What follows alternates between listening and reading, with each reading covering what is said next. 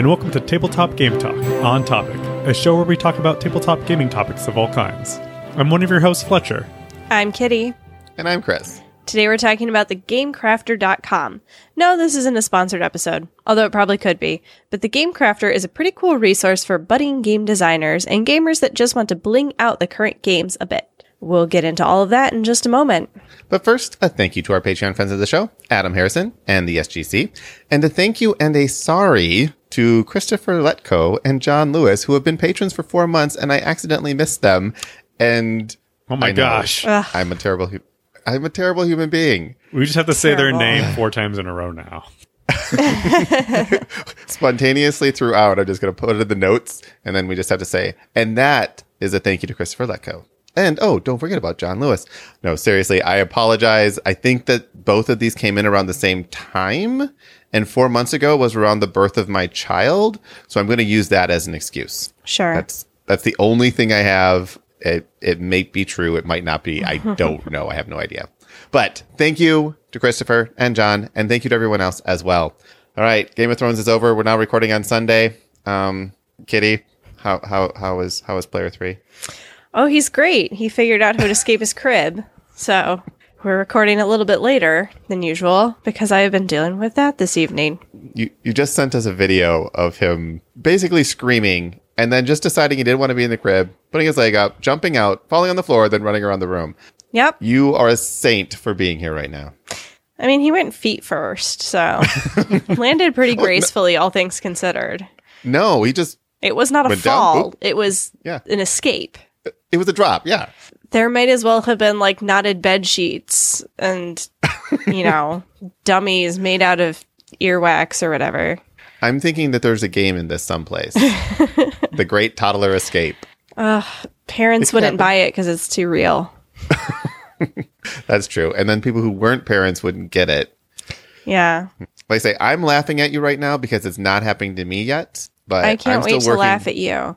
I know. I'm happy he's able to, Zach's able to push his arms up and put his head up 90 degrees. I'm like, yay, milestone achieved. And I'm not really looking forward to anything past that. Yeah, because then they become like, oh, you can't just set down the baby and walk away from the baby and they'll still be in the same place. Nope. Not a thing. Yeah, as it is, if he's on his front, he'll roll to his back immediately. If he's on his back, he tends not to roll, but I still can't trust him any place. So I'm like, I can't be more than 1 second away because that's about the time you have before they decide they want to jump off the bed and commit suicide before you can catch them. They're fast and wily. Haven't had to do that yet. All right, let's talk about something that's not kid related. I'll try. I guess. All right. So why are we talking about the GameCrafter? And why don't I? Well, actually, we did an interview with JT Smith, who is the creator of the GameCrafter. It was one of our most downloaded episodes ever. This was quite a while back. I want to say about 2 years back. And the GameCrafter has changed a ton since that. And people ask me all the time, I'll have different components and stuff that are not part of the game I have. It's like, oh, where did you get those? I'm like, well, the GameCrafter, of course. Why? Everyone should know about this. So that is actually why we're talking about the GameCrafter, not to promote them or anything like that. It's just a really cool resource for gamers and especially for game designers, but gamers as well. So Kitty, you've toyed around with them a little bit, right? Just scratched the surface. And Fletcher, until about 20 minutes ago, you didn't know they existed. Yeah, pretty Is that much. Accurate? Yeah. All right. So to avoid me doing all of the talking, because you know how much I hate doing that, we're all going to bring... Don't even. We're all going to bring up the GameCrafter.com on our computers. And we're just going to go down to all the different things that are on here. And I'm going to start with the stuff that is... Yes, you could. Now, I will be honest, a lot of this stuff I've never used and haven't really clicked into. And I listen to the GameCrafter official podcast, and it usually comes out weekly-esque. And there's always new stuff happening, always new things that are being announced and released. And I just kind of go in for the same things every time. Although I will say for my father-in-law's birthday a few weeks ago, there was a movie he watched called Quintet. And this was, when he was dating my mother-in-law, that was the very first movie they went to. Terrible movie. You can get it on Netflix though, but still terrible movie. But there was a game in there that he like was like the premise of the movie called Quintet.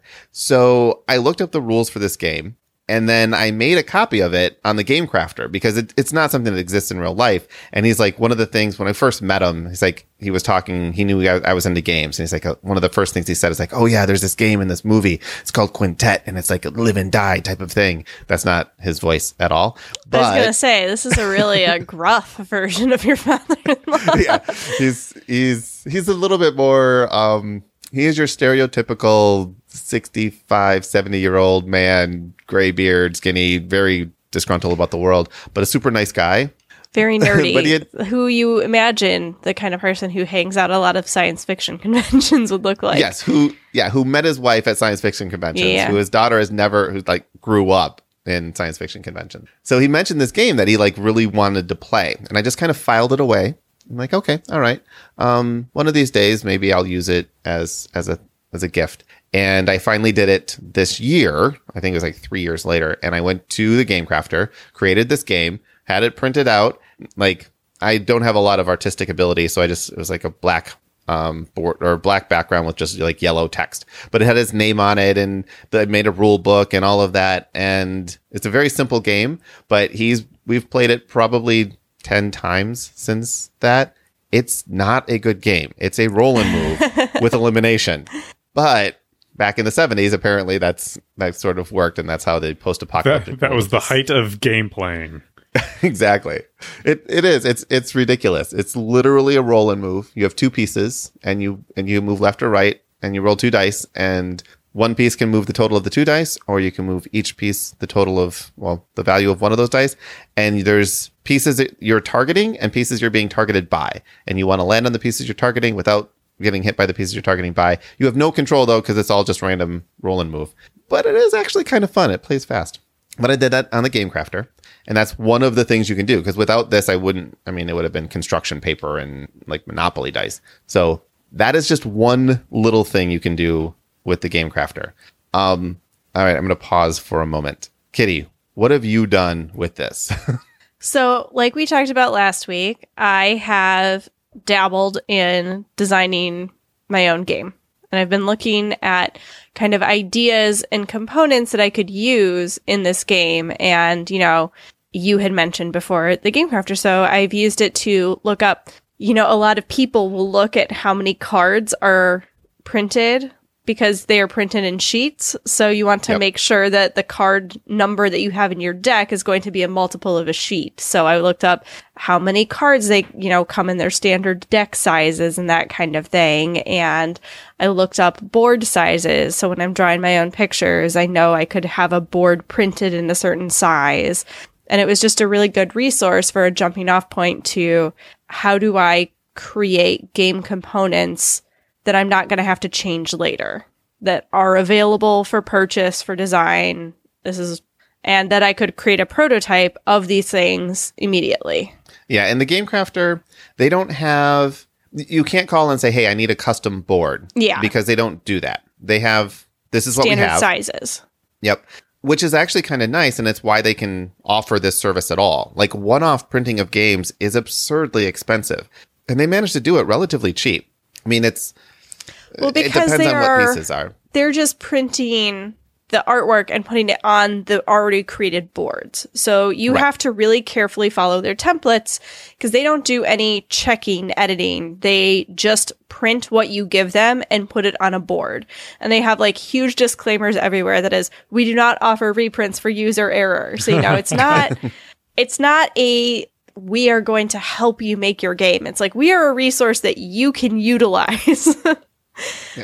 Well, actually, it's interesting that you should say that because in general, you are right. Yes. This is a resource, upload it and go. However, if you click on the last of the 8 options on this homepage that I've rarely clicked on before, there are some special services they do offer if you want, which include sanity tests, which you send them their game and they have experienced designers take a look at it and say, okay, yeah, this is actually a game, or no, this is terrible, or no, this is exactly like this other game that you just ripped off. And yeah, we figured that out. So they have that art test. allow you to gather anonymous feedback on your art, design tables sponsorships, crowd sales, drop shipping, and bulk order fulfillment, board game reviews. This is like a list of recommended reviewers. Artists and graphic designers. There's a list of artists and stuff that you can use to make your games. Game translations and game accolades. So there's a bunch of extra services they provide, which if you are paying extra for them. Oh, yes. And they're more or less a referral service when it comes to that. Yeah. Which is another cool thing. Mm-hmm. They're a really interesting resource. If you are just starting out, dipping your toes into game design, it's a great place to start. And the other thing I've looked at in my experience with the Game Crafter is I've heard a lot about their contests. They do design contests. And so it's a fun way to kind of get a idea. If you're looking, it's like story starters. I don't know. It reminds me of grade school. It's, a good jumping off point of, oh, I'm thinking of game design. I want to get better at this. I want to think more this kind of way. They give you a jumping off point and they run these contests. And if you, win them, there's cool stuff that comes with that. Yeah, I'm not using the right word, but the feeling, sentiment's the same. Restrictions are the seed of creativity. So if you can just do anything you want, it's really hard to be creative in that environment. Mm-hmm. When you are told, create a game with nothing but, 4 quarters and 3 matchsticks, suddenly now your creative juices just start to flow. And just saying that, half the people listening to us are like, oh, well, you could do this and that, and that's what these design contests do. And there's monetary rewards for them. You don't have to do finished games, but you have to do games that have at least a rule book that people could download, read, and understand what your game is. But those are some really cool things. I forgot to even mention that. So see, this is why I have co-hosts. So Fletcher, their current contest is a social deduction game contest they've got going on. I really do want to do that one. I have a social deduction game in my back pocket too. You've got 70 days, 10 hours, 2 minutes, and 47 seconds as of right now. I may have to this. So Fletcher, you had a question before we started recording. What was that? I was looking on here and I saw that the tab is buy game pieces. And my question was, is this like first party game pieces or third party game pieces? And so they're both. It's both. When I clicked it, I was like, oh, this is kind of cool. They have like a lot of I would call like standard game pieces that you would find at a game store for like D&D, kind of like the little pewter game pieces. And then like weird ones that you would find at like, I don't know, like a toy store or a CVS that come in like those little egg things for 25 like cents. Like a capsule toy. Yeah. Yep. So as far as I can tell, there are some pieces that, and I will say because I'm referring to JT, who's, again, whatever president, CEO, whatever you call of the Game Crafter. He has partners, but he's basically the face of it. But as far as I can tell, he has some pieces that he will get mass shipped in. Like cubes and stuff, he constantly has a supply of those. But it also looks like, and I'm inferring this by the pieces here, that if a game say a game does poorly and there's like, 1,000 extra copies, he may just buy all those copies in bulk and then take all the game pieces and then put them and make them available for other people to buy. So they're like limited game pieces. There's a bunch of like Scythe game pieces and Charterstone game pieces and stuff. So somehow Stonemaier Game and said, hey, I have a lot of extra pieces. Do you want them? And he's like, yes, send them over. I'll take them. He also has, and what do they call it? Oh, composite. So if you going into the buy game pieces and then click on composite in the upper left, these are handmade game pieces. So like a wooden fence that's like made of baked clay. And these are like unique pieces that you're not going to find in bulk anyplace else. You might, some of them you might, but some of them are just like, there's actually just a person who makes these and like sends them over to them in bulk. And they put these up for people to use in their games. And it's really, really kind of cool. And this is where I go whenever I'm looking for like blinging my stuff out. I'll look at this. So I'm looking at Premium Campfire. These are 57 cents a piece. But if you're playing something like Seventh Continent and you want a cool campfire icon or miniature for your game piece, you can go here, buy 4 of these. You spent $2 and now you have like this cool bling. There's an asterisk next to the $2 because they're still shipping. But I like the steak. Now I'm trying to think of a game I can use a steak in. I know, right? Handmade steak. And there's a handmade stone, premium coal. This is I went through a bunch uranium of these rod. Yeah. There's just so many cool things here. And that's just the composites. If you go to plastic, obviously plastic has the most pieces. It says 876. And then you kind of have to do like sub pieces from there. So I'm looking for all the blue plastic pieces. And you have clear blue meeples, you have blue crystals, blue cubes of all shapes and sizes, blue discs, blue houses, blue railroad tracks, blue keys, like just everything you can think of. And as you're going through this, and here's some more what look like viticulture pieces in here. So like I said, Stonemaier dumped a lot of pieces at the Game Crafter. So if you're looking for replacements for your Stonemaier games, here's a good spot for them. But there's just like so many different things that just looking at these pieces make me think, oh, wow, I could use this for this particular game or that particular game. Oh, I haven't seen this one. It's a key card, fluorescent blue key card. And it's like a little microchip key card thing. And it comes in 4 different colors, green, red, and yellow. I'm like, I don't know what I'm going to use these for, but I know I want them now. All right. So see, I'm getting distracted. Yeah. So there's 2 ways to do things. You can either have your game idea and go and make it a reality, or you can just go to the website first and start browsing pieces and be like, oh, hey, these are fun and inspire you to make a game. Works both ways. Yep. What I have as a surplus that I always have is I've gone in and I've gotten 8mm cubes, clear cubes of like 10 different colors. And I bought 100 of each of them.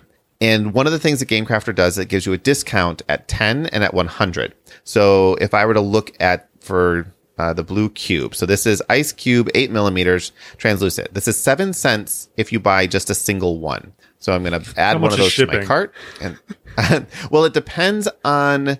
I believe it depends on weight. So we will get to shipping in just a second. So 7 cents for one. If I change this to 10, then the unit price is 5 cents, which is great. And if I change it to 100, which is usually what I would do for something like this, the unit price is, it's getting there, 3 cents. So we're talking $3 for 100 blue cubes that I can use for mana cubes or magic, or, those are usually what I use the blue ones for, and red ones would be health. But I can use them in all kinds of different games to replace any other tokens. Now, so this is a total of $3.45. If I check out with this and I go to my payment, it's going to give me shipping. And again, this is an impractical amount of cubes. I would definitely buy more. So the 100 cubes is $3.45. The shipping on this through USPS is $3.50. Nice. You're paying for shipping. Taxes and fees. Yeah. Taxes and fees are $1.65 for a total of $8.60. Wait, now, so why were the cubes $3.40 something if it's just... I think that there are decimal places to the cents. So it's probably 3.45 cents per cube. So as you add in quantity, it goes up. But when I'm looking at the individual, when you're buying in bulk, fractions of a cent can matter. But I never buy, like buying just 100 cubes, it's then I'm paying $8.60 to have them delivered. And if you live in Wisconsin or Madison specifically, you can just go pick them up. So that saves on shipping. If you don't live there, you had to ship. But what I'll do is I'll buy 12 different colors of cubes, 100 piece. And the shipping isn't that much more expensive on that many more cubes. So it actually becomes worthwhile to do something like that. You just have to be willing to invest in stuff you might not use until someday you need it. And the cubes, I swear, I've used these cubes to replace pieces in practically every single game because they're just so much nicer than little cardboard chits. Keyforge, I have an entire Keyforge pack that I have on here. So the way I'll do that for Keyforge packs is I'll actually click on Make Game, and then I just click a new game. And in this one's called Keyforge Components. And I click on, so basically you're just creating a new game. And then you can browse all of the different components and you just add them to, quote unquote, your game. And now you have a set that's like, oh, I want to, have another Keyforge set because I just got another person to play the game. And as a gift, I'm going to give them a new set of components. So I can just have this delivered and voila, I have another set of Keyforge tokens and pieces. Chris, I just noticed that when I'm searching around, it says safe search is on. and you need to be logged in to turn off Safe Search, what kind of things do you find when Safe Search is turned off? All right. That is a great segue, accidental or not, to the sell your games option. So you can create games on the Game Crafter. You can also list your games for sale. And the Game Crafter is a relatively like as indie game development as you can get. So selling like 100 games is considered pretty good. Like if you sold 100 games, like, wow, this game, maybe you want to be considered as actually a game you try to publish. But there are no restrictions to the type of games you put on the Game Crafter. So if somebody wants to make a game about any inappropriate topic, they can, but they have to mark it in a certain way so that Safe Search will filter it out. And then you have to log in, say, yes, I want to see these games, whether they're appropriate or not. And then those games will start showing up in your list. Yeah, I think there's a few that are... I think the only exception to things they will not print is copyrighted material. And other than that, they'll do whatever. Yep. There might be, I'm fairly certain that if you cross some hate crime boundaries, you might have some issues. Yes. I think as long as it is legal to print, they will do so. Yes. Yep. And they are super strict on copyrighted stuff. Very, very strict. Yep. You need to be able to say where your art... Well, you don't have to, but there are actual people that are putting this stuff together. And if they have any question about where your art came from, they will challenge you on it and say, okay, we need to know where the source of this stuff is. Yeah. This is real people doing it. It's not, just machines pumping this stuff out. It's a person looking at everything at every step of the way. Yep. And they're assembling it. And and that's why it takes a while. When you create a new game or you want to get pieces delivered, it's usually like a 1 to 2 week lag time before you can actually get that product, unless you want to pay double. If you double the cost, then you can get in the priority queue, and then you can usually get your game within a couple days. Sometimes it's worth it. I wanted to get a bunch of cubes, and the cubes are already so cheap that I didn't mind like doubling the cost because shipping doesn't double. $3 to $6. Just the cost of the product. Exactly. So it's like, I just want these like tomorrow, and I was able to do that and get it. But normally it's going to take a couple weeks depending on the length of the queue. Does that answer your Safe Search question? Yes. I just found that kind of amusing. Like, what is it filtering out for me? All of the bad stuff. So let's see. We talked about, creating your game. We talked about that. A couple other services they provide. You can get art for your game. So this is a relatively new service where artists can put their art up here, and then people can license that art directly from the Game Crafter and then use that in their games, which is kind of a cool thing because most designers aren't artists, and there's a lot of artists out there that, would sell their art for, well, I don't want to say cheap, but they're willing to put something out there in bulk to sell copies of it. And there's a ton of art out there. Have you checked out the Component Studio, Chris? Oh, Component Studio. Why, thank you for bringing that up. I'm doing my best here for somebody who is barely with it today. Well, we'll blame player 3 for that. He's so helpful always. Yeah. Some of these topics, like, I know that I probably have more information on them than you guys do, but they're still kind of cool to do to my mind. I'm curious. People email us, let me know whether or not, visit the Game Crafter first, take a look at it, and then email me and let me know if this was like worth your while to learn about this particular resource. Because I think it's cool, even if you never design a game, knowing this exists is cool. And even if you never design a game, knowing that you can go here and buy other people's like indie games. Check out indie games on here. Even if you're not using any other service on there, it's fun to scroll through these new games and to check out what's going on. They have like a community tab here that is totally worth checking out, even if you never want to buy any of their components. Yep. And there's always like a game of the day or a deal of the day now, and you can kind of just see what it is. And this stuff is really, these are good games. They're not, a lot of this stuff, especially when it floats up to like the deal of the day, people are looking at this and playing this and really enjoy these games. The Captain is Dead is a game that started on the Game Crafter. Actually, JT designed it, but he built the Game Crafter so he could design games more streamlined. And then The Captain is Dead, now published by AEG. What is the Starving Artist was a contest winner on the Game Crafter. I think they just finished their second Kickstarter now for their reprint. So there's a lot of stuff on here that's like really good. There was an 18 card contest a few months back where every card, you just basically had to design a game that had 18 cards, and that's all it was. And that there's like a ton of cool games that came out of that, and they're all really, really cheap. And it's like, oh, I can check out these indie games and get on the ground floor of some of this stuff. So Component Studio, this is not something that if you weren't a designer that you would probably use, but what this is a way of taking art assets, card text, card cost, essentially all of the pieces that make up a visual component and combining them in an automated way. So if I have, say I'm doing a Magic card or a Magic card like thing. So it's a collectible card game, and I have a template and I have the art in one spot and I have the title here and cost is over here. And I want to move those things. Component Studio allows me to say, oh, put the cost in the lower left instead of the upper right, and it'll automatically go and change all of your cards in one go.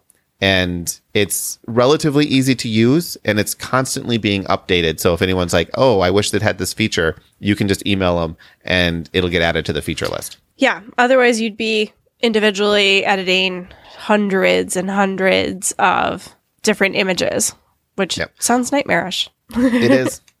Or there's ways of doing it. If you have Adobe InDesign and Photoshop, there are ways to bulk edit it.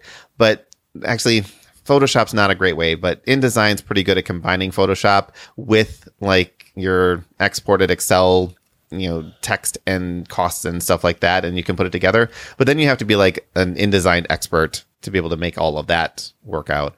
Yeah, there's a lot to game design game graphic design. Yeah.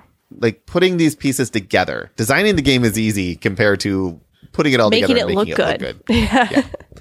No offense to the game designers, designing games is not easy, but this tedious part of putting it all together is painful. Yeah, I think that the designing part is the fun part, and like this part is not as fun, and that's always the harder part to get done. Is the the actual coming up with an idea, coming up with the rules, playtesting, those things. It's really hard. You've got a lot that goes into it, but you have the passion for that part of it. But whose passion is moving cubes around a card? Exactly. I need to make sure that my numbers are very legible. Like, that's not the fun. I mean, I'm sure there's some graphic designer out there listening right now who's like, oh, that's my favorite part. I love making legible numbers, but it's not where my passion lies. Let me tell you, from playing Gloomhaven, they really messed that up. There are so many numbers. Great games. Yeah. So many great games that you cannot tell what you were doing until you've played it 800 times because it is completely illegible, completely indecipherable. Iconography is bad, or the graphic design is bad. I think that's my biggest problem with Terraforming Mars is that their graphic design and their rule book just hurt my brain. And so it's a good game and I have fun every time I play it. But when I remember it, those are the things that stick out to me is like the, ugh. Yeah. Gloomhaven's problem is the font. It's terrible. I's, L's, 1's are all mixed up. And the lowercase letters A, E, D, and B all look very similar. So you've thought about this a little bit. Yes, I have. I'm like, why are these letters all so similar? They should have just used Helvetica. Right? I think sometimes in an attempt to stand out or look cool, you end up making your game worse because it is not user friendly. Well, the thing is, at least in Gloomhaven, when you see all the letters next to each other, it's fine. You can tell which is which. The problem is that oftentimes, since these things are on components in a box jumbled every which way, you don't know which way to turn it. There's not a lot of times wait, which side is up? What's the upside? I don't know. So is this an A or an E? I don't know. Anyway, enough about that. Well, so Gloomhaven actually has a community development kit that has all of the art assets for all of the cards. And I believe, and someone can correct me if I'm wrong, but I believe those are fair use. So if you wanted to use them on the Game Crafter to print up your own custom Gloomhaven cards, you could do that because he put those out there for that reason. Now, I'm fairly certain that you wouldn't be able to sell them because I don't think he gives rights to sell things made with those assets. But as far as like community printing and using, that I believe you do have access to. So, and if you really needed to, you could literally email Isaac, the designer of Gloomhaven, and say, hey, I want to get some stuff printed on the Great Game Crafter. They're challenging me on this. Is it okay if I get it printed for personal use only? And he would most likely send back a thing saying, sure, just don't sell it, or something along those lines. Because I'll just send him an email like, hey, in the next printing, fix your font. Be nice. He's the most talented game designer on BGG, according to BGG. Yeah. He didn't do the graphic design, though. Okay. I don't think. Well, tell your graphic designer to fix the font. It's one of those things, though, that, you know, when you're playtesting a game, a lot of times you're not thinking, like, you're so focused on, like, do the rules work? Does this make sense? That, like, I've learned after so many years of playing and looking at things, like, there are some things that before I even, like, would purchase a game or put it on my table, like, is this just going to drive me crazy? I can't do it. Font and rule books that are not in a order that makes sense to me are two of my biggest pet peeves. It is the number one thing that makes a game look amateur versus professional is graphic design. It is amazing the difference when you look at two different like graphic designs of something where that's had a little bit of time to iterate. There's two that I can think of right off the top of my head that have to deal with cards, and that's Thunderstone, which was a fantasy version of Dominion, and it was it was a great game, but the iconography was terrible and it made it so hard to play. Then they came out with Thunderstone Advanced, which redid all the iconography, redid the games, made it look much, much better, but it was still compatible with the old set of cards. So you could have these things mixed, which is almost worse. I don't know anyone who played Thunderstone Advanced that ever mixed in their old cards, but I'm sure there's people out there. And now you have Thunderstone Quest, which is a completely remade version of the game. Also, but now that iteration of the cards are amazing. Like, makes total sense. Like, the feedback from the community is like, oh yes, we should probably change this and do that. And so it takes time, because when you're designing something, you know what it's supposed to be, you know what it is, and you need those blind play tests to say, okay, does this make sense to you or not? Keyforge, I love Keyforge, I really do, but the design of the artifacts and the actions are terribly confusing to new players. Like, it's like, if you want to play an action, you can. The action card triggers, and there's a play effect on it. Great, that happens. On an artifact, it says action on it. But an artifact goes into play, and then you have to take a later action to trigger that. But if I say, oh, you can play an action, now I'm playing this artifact that says action on it, but it's just in a different place than the action card that says play. It's so confusing when you first start playing it. Rant over. That's really my only complaint with Key. The new set's awesome. Well, the new set's different. Definitely plays different than the old set. I'm getting used to it, but I like it. I like that there's new cards. I digressed. There's a game on here called Box O Cats. What's I don't know, but the name is intriguing. I hope it's just a bundle of kitties. This probably is. There's some really cool things. Right? So you're clicking on buy games, and you're just kind of scrolling through all these things, right? Yeah.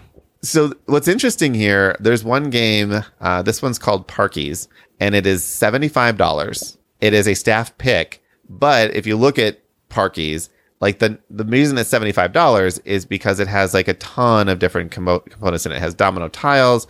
It has a bunch of square tiles. It has cubes, 7 big mats, 8 small square boards. So there's just a bunch of stuff. And these games are priced by how much components you shove in the box. And the game actually looks great. It looks like it'd be a game that you could buy. I mean, again, it needs graphic design work, but it's just really, really expensive, and it's getting great reviews. Wow, man, I really want to own this game, but with shipping and customs, this will be well over $100. That's just too much. Great game with a very nice artwork that fuels the imagination. We did find a discrepancy in the rules regarding scoring. So the community and the Game Crafter, especially if people buy your game, you're going to get feedback on it, and I think that's kind of a cool way to like vet games. Also, if you're looking for prototypes, don't cut them out yourself. Just upload the files to the Game Crafter and let them do it. It's pretty inexpensive, and your prototype looks way, way cool. All right, what else on this list? We did game pieces, we did art, we did sell your games and create your games. I just like the Game Crafter. We haven't talked about the community, though. We talked a little bit about the contests, that kind of stuff, but that's part of the community. It is part of the community. If you go to chat, so at the top, if you go to community and then go to chat, you will see a running, basically conversation amongst tons and tons of people. And if you have any issues with how to do something or how something works, or you have a question on design, or you're stuck on a mechanic or mechanism that, it's like, this is breaking my game, what should I do with it?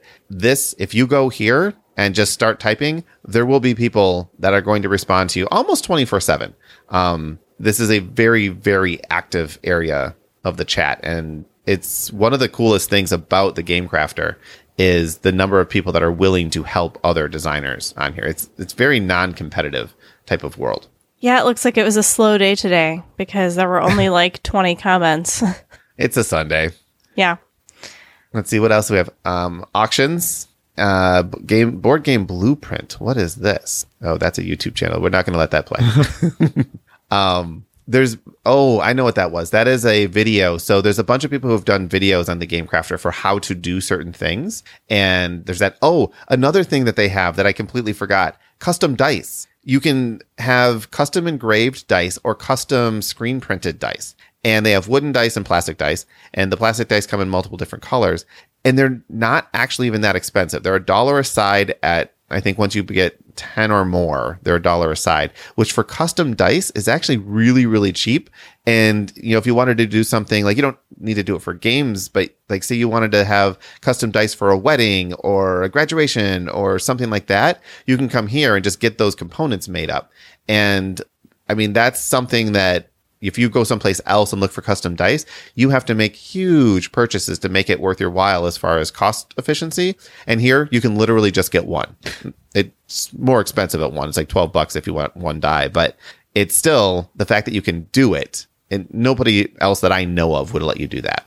And then I mentioned the podcast as well. Their podcast is hilarious.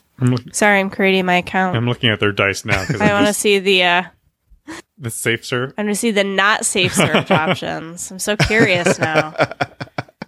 I'm just looking at the dice because I was like, oh, cool. You can make your own dice. That seems kind of fun. Well, another thing that they do, so as you're looking at the dice, they also, so all of their cardboard pieces that you would normally, like the punch outs, are laser cut. This is a good thing and a bad thing.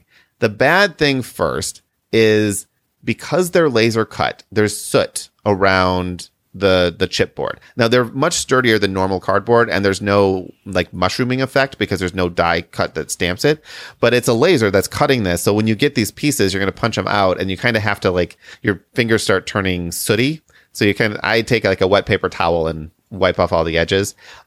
It's kind of a pain, but the advantage to it is they can cut any shape you want, and it doesn't cost anything more. It's basically the amount the laser moves is how they price it. So the shape does not matter. So you can have like completely custom cardboard shapes with this, and you just say like, this is my shape, this is my art, and boom, you're good to go.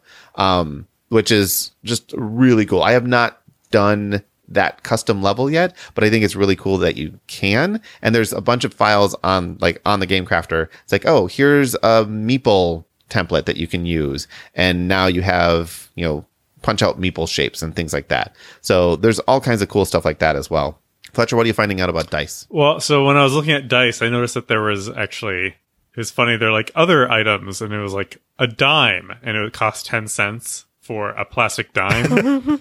And I was like, huh. So I clicked on that, and then there's also a penny, a dime, a quarter, a $50, and a Sacagawea dollar. And they're all 10 cents except for the Sacagawea dollar, which is 16 cents. And now I'm scratching my head. I'm like, I don't know how big these are, but is this legal? Can you just, like, if they're close to the right size? I think as long as it's a different material, which in this case is plastic. It's definitely a different material, but everything else looks pretty good about it. Yeah. And that is 10 cents for a single one of them. If you were to say 10 and then 100, you'll see significant discounts in those prices. So it's a great way to counterfeit dimes. At the cost of a dime. Well, not if I buy 100 of them. That is true. I'm making money. Take that. Get rich quick. These do not look that good. They look pretty good. Yeah, anyone... I mean, you can also... I hate to burst your bubble with these particular pieces, but you can go to like the dollar store and get a fake money set for kids. Yep. And like a lot of this stuff is probably from the dollar store. You know, you just go in, buy them in bulk. It's literally They dollars. also have something called BoardGameCandy.com. If you go there, and I think you get to it from clicking on game upgrades from the Game Crafter homepage. Yeah. These are not games, but they are upgrade kits for existing games. So like there's a Gloomhaven one that's Gloomhaven status markers. And if I click in here, these are little plastic, so you can do custom cut acrylics. What these are custom acrylic pieces that are cut out to fit on top of the cardboard standees. So if something's burned, you have this little fire thing that you can clip on top of the standee. And then you can look and you can see all of the different status effects, which is really cool. And I didn't know they existed until just now when I clicked on it. And I'm like, wow, that's really cool. Action dice for, basically defense action and maneuvers. There's some milestone reward tiles for terraforming Mars, which kind of are, I think these are for randomly generating what the milestones are. And there's a bunch of different ones in here. So this is almost kind of like a mini expansion. Agricola has a resource kit that you can upgrade to. Power Grid has a bunch of different ones. Scythe has an upgrade kit in here, which makes sense since a lot of these components came from Stonemaier in the first place. But if you're looking for like a way of blinging out your games that someone else has already gone through the work of doing, you can come here and just kind of browse through, and you can search like, oh, there's a particular game I'm looking for. But as it looks like here, there's like over 100 different replacement component sets of things that you can like upgrade your games with. And that's without you having to go through and do all the work. Now I'm looking to see if there's lots of Magic the Gathering life counters, lots of Arkham Horror, the card game play mats and things like that. I like the meeple flags for Carcassonne. There's meeple flags? Yeah, so when you go around because the track you go around and it's like 50, 100. Oh, right. It's a little flag for your meeple every time you go around. So instead of having to deal with the little cardboard piece, it's much more visible. I like it. There's a pandemic virus tokens. So if you don't like the little cubes that come with it, these are artistic, like art tokens. So they're punch outs instead, that have little symbols of the viruses on them. Like just all kinds of stuff that, someone said, hey, I want to trick out my game in this particular way. And I'm going to check that out, or I'm going to do it. And now I'll just put it up there for other people to take a look at as well. All right. Oh, is there anything else we can, like this site, you can just spend hours and hours and hours on. Yeah, I think I got lost at some point designing my own game here because I'm very tired. And I apologize to our listeners, but I blame my child. They accept your apology, I'm sure.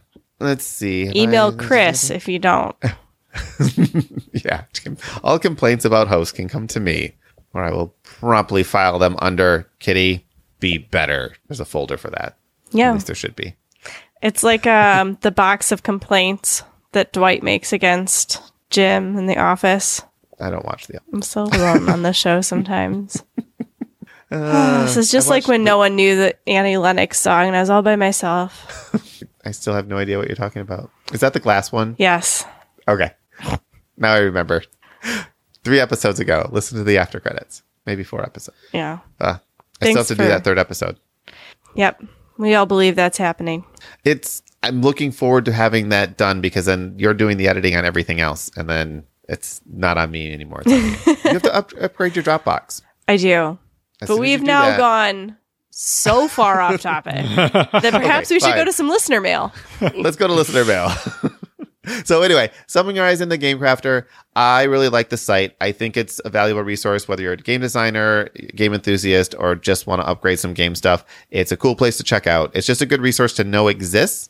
And yeah, so I make no recommendations other than to say I use it quite frequently and I have not been disappointed with it. So take that for what you will. And also, we're really excited to hear all about the websites that you guys use to bling out your games, because I'm sure you've got other stuff too. We talked about this. We did a whole episode on it where I think we heard a lot about Etsy. But with the game design resources in mind, perhaps we'll hear about some new stuff. Yeah. And Etsy is another great place to bling out your games if you're just looking for bling. Yep. Yeah. There's a lot of people that have like acrylic cutting machines, and there's like about a zillion different acrylic replacements for everything. Yep. All right. Let's talk about, do we want to do two-player games first or game design first? Let's go with game design, since that's where we are right now. All right. Tim talks about, he sent us an email on game design. He says, shortly after really getting into the hobby about 18 months ago, I became interested in game design.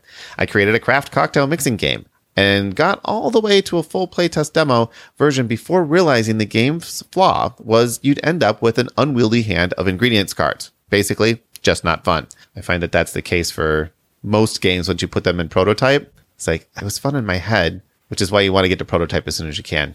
He says, then I then was working on a worker placement game themed on movie making in Hollywood, but was stuck on how mathy it got with determining box office scores based on elements in each film created. Microsoft Excel the game. It is. Well, a lot of Euro games are accused of this, but they can be fun. But yeah, if you're an accountant, takes this. Accountants need games too. They do. Not only accountants love spreadsheets, she said, rapidly closing tabs on her computer. I have I have a spreadsheet open almost all the time. I'm trying to calculate the optimal build for one of my stupid little mobile games. Anyway, he continues. He says, I was spending almost every day on one or the other game before a long time, but before I could figure out the problems, my attention shifted to miniature painting. Then that was my obsession until I started DMing a D&D campaign. So basically what Tim's saying is he has obsessive focus disorder. I just made that up, but I think that could be a thing, right? OFD. I really like his idea of the first game. He tried to prototype the craft cocktail building game. That seems kind of cool. I think there's something there. I think there is something there. Just need to work on that hand management. I should mention that there is something called Protospiel, which is what it is. Sounds like you take prototypes to this convention and people will play them and they will give you feedback. So if you have an idea that you think is like, it's so close, I can feel it, there's something missing, take it to one of these places where people are there to play games and give honest feedback. And there's a bunch of them all over the country, probably all over the world. You can probably find them everywhere these days. But yeah, I would play a crafting cocktail game, especially if it did real cocktails where I was learning how to make the cocktails from the game itself. I could see something kind of like a draft deck building game with that you would have like certain different ingredients. Like you'd have like non-alcoholic ingredients, alcoholic ingredients, garnishes, and then like glassware almost. And then you could have like other different like flares you could put in there, like mixing styles or like if it's on fire or something like that. Toss the bottle and I could see something Sushi Go exactly style. That's kind of what I was thinking. Did you guys ever play the Jam game with me? No, but I think I know of it. You had to listen to me talk about it on the Kickstarter edition a ton of times. It's fun and it's the same kind of thing, but you're making jam instead of cocktails. And the way they did it was you have a hand and there's also like the pantry. So it's a little bit press your luck, mess with your neighbor kind of game where if you don't use the ingredients in the middle, somebody else is going to steal them first. That's fun. See, I like that. See, and Tim, that's all you got to do. Yeah. Throw your idea out there. And now you've got like four. Yeah.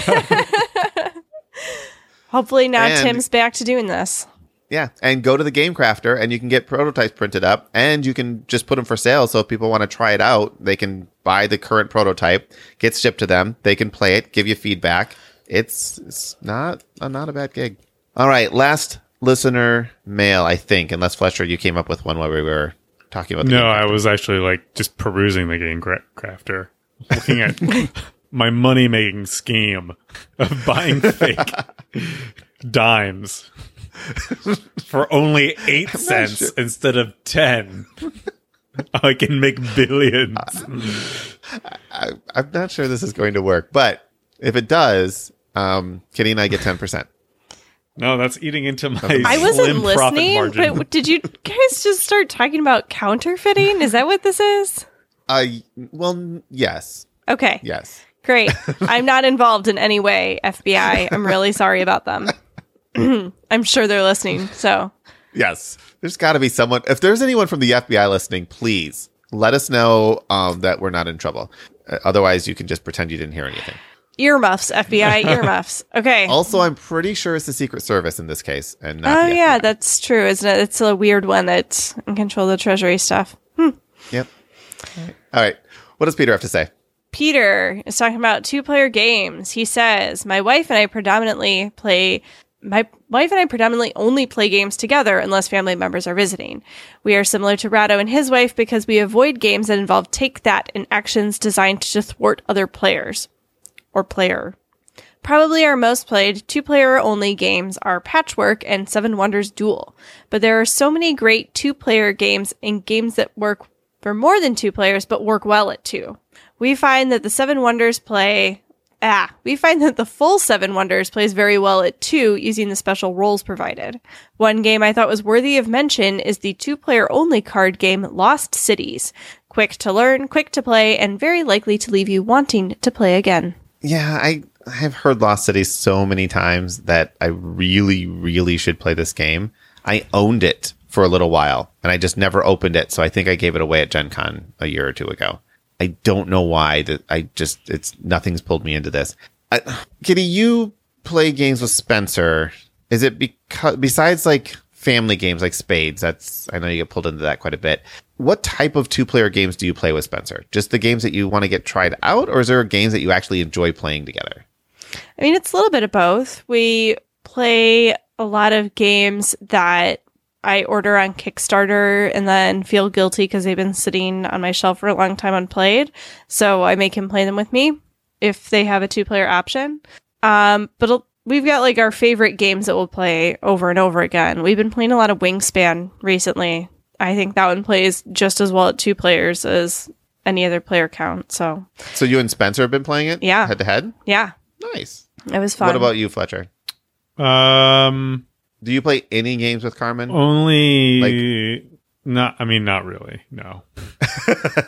I'm looking at Lost Cities though, and it looks kind of interesting. I've not heard of this. I got confused between the Lost City and the Lost Expedition, which is also a 2-player game, which is fun.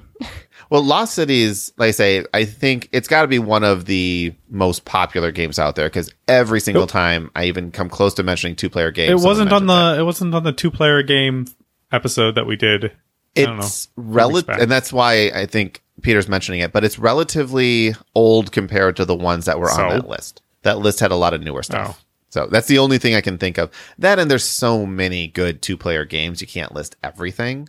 I mean, I forgot one of my favorites. We also play Odin's Ravens a lot. Oh, yep. And Jaipur.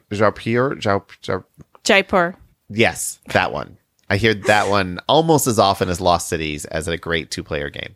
It is to me, an okay 2-player game. I bought it, I played it with Sydney, and we put it in all right, I'm glad I played it, but it's not going to pull me back to play it again category. Lost Cities looks so much like the Lost Expedition. I'm trying to figure out if they are in some way related. I'm guessing that they're not, besides the lost part in the thing. I mean, also, they're cards with numbers and things. I don't know. And the numbers and things. They're cards with numbers and things. Like a deck of cards. I'm This one has a 2 on it. I sat here for an hour. And a heart. And I did my best. Does that mean 2 life? Oh, you got... Yeah, I was going to tell you about Sydney and I playing games, but now I'm not. Well, now I like hearing myself talk. So the games that Sydney and I play are Keyforge. So that's a pretty competitive one. Homeworld, which is also a pretty competitive one. Arkham Horror Living Card Game, which is non-competitive. In fact, she says she doesn't like co-op games, and I would agree in most situations, except for her and I can play them pretty well because neither of us will let the other one steamroll. So we can actually kind of... But you also don't get shouty at each other the way that me and you do. Correct. Because we don't let anyone steamroll, but we We still try pretty hard to steamroll each other. But when like a steamroller and a steamroller go head to head, it's just a standstill. And that's, I think, when Spencer and Sydney just leave the room and are like, ugh. Well, I think there's something different about when you play a 2-player or a cooperative game with just 2 players versus 4 players where 2 players are strong. Because I think if you and I were playing a cooperative game and it was just the 2 of us, we'd be very rational human beings. I don't know. I still think we'd be fighting about whether or not to put that sticker on Paris. Maybe. All I know is when we're trying to convince other people, like, it becomes an effort. I feel like we need a moderator. Like, at this point, there's like, you know, the guy from PBS stands up and says, okay, now, Chris, you have 2 minutes to respond to Kitty's point here. Yeah. If only. Is that guy available? Can we get Anderson Cooper? He is not. Come moderate our games of Pandemic Legacy. Well, we don't have to. Well, no, we still have to finish Pandemic Legacy. I know. We can't even talk about it. We have to finish Betrayal first because I'm enjoying it more. All right. We got to do both of these. All right. What we really got to do is finish this episode. All right. So let's jump to Gen Con real quick because you have a correction to issue. I do. And I did not even realize this. When they approved the event, it came back and it said everything I've been saying. Friday, 6 o'clock, Stadium, Meeting Room 8. Sounds great. Then Tim emails and he's like, hey, just want to point out everything you said was wrong. 6 o'clock. Not everything, but the time has been wrong. And so I'm like, okay, well, I checked the email again. It's like, oh, it says 6 o'clock. And I'm like, maybe Tim's wrong. Maybe he's crazy. So just before I decided to call him crazy on the show, actually I was going to respond and say, no, Tim, you're crazy. I'm like, what does it say if I just go and search for the event? And sure enough, it says 8 o'clock. And from that view, I scroll down and I can see my admin side. And from Gen Con, it says, note the time change. I'm like, great. You could have put that in the confirmation that there was a time change. So there is a time change. Could have emailed me. Yeah, exactly. Let me know. So Gen Con live show is Friday at 8 p.m. So it's 8 p.m. to 9:30 p.m. And it's still in the Stadium. It's still in Meeting Room 8. All of that stuff is the same. And if you are searching for Tabletop Game Talk Live, you'll know all this information. And I think we have maybe a quarter filled up at this point. So there's still time to sign up for it. Don't delay, though, because there's everybody who comes to this show walks away with a game. And yeah, they're not just... I don't get like throwaway promo games. These are games that I bought, really wanted to play at some point, and then decided that I didn't have room for them in my collection. So sometimes I give away really crazy games. Last year we gave away a copy of Gloomhaven. So come out to the show if you're going to be around in Indiana that Friday at 8 p.m. That's the time that it's at 8 o'clock. Okay, Origins is in 2 weeks. Is it even 2 weeks? It's less than 2 weeks. Like next week. Ish. That's going to be cool. Weeks. I'm looking forward to that. Yeah. We're bringing Zach with us and my mother. So that's going to be look fun. out for that. Kind of I know.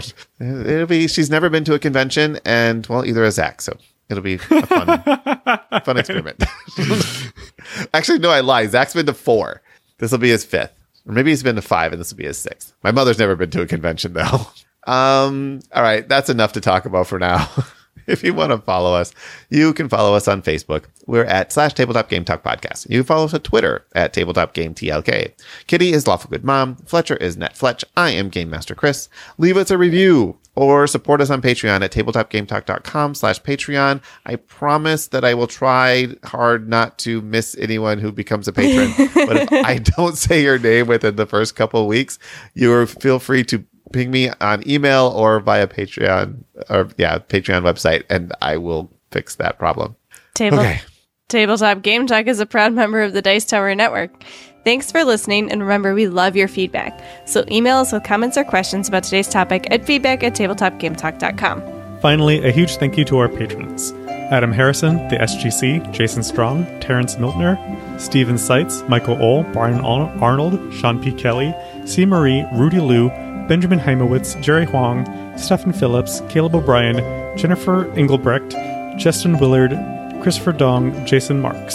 Jeremy Fisher, David Radke, Nick Quickstra, David Sellers, Jason Rodney, Michael Yanikowski, Miles Clark, Cindy Lum, Phil Schwartzel, Ann Reynolds, Eric Hoffman, Adrian Dong, Christopher Vincent, Nate, Baz Plintham, Sean Peck, Eric Sealander, Mike Smith, Trevor Davis, Wesley Trailer, Tim Vernig, Chris Lowe, Joe Hoover, Timothy Gross, Glenn Cotter, Jesse Wolkowiak, Emil Jewel Jacobson, Marina Stevens, Brady Meltzer, Gregory Huber, Don Gilstrap, Stephen Judd, Leanne Vilhurst, Verholst. I'm very sorry, Leanne. Verholst? I'm really sorry. Christopher Letko and John Lewis. And another thank you to Christopher Letko and John Lewis. About 8 more of those and we'll be even. Until next week, keep playing games and having fun.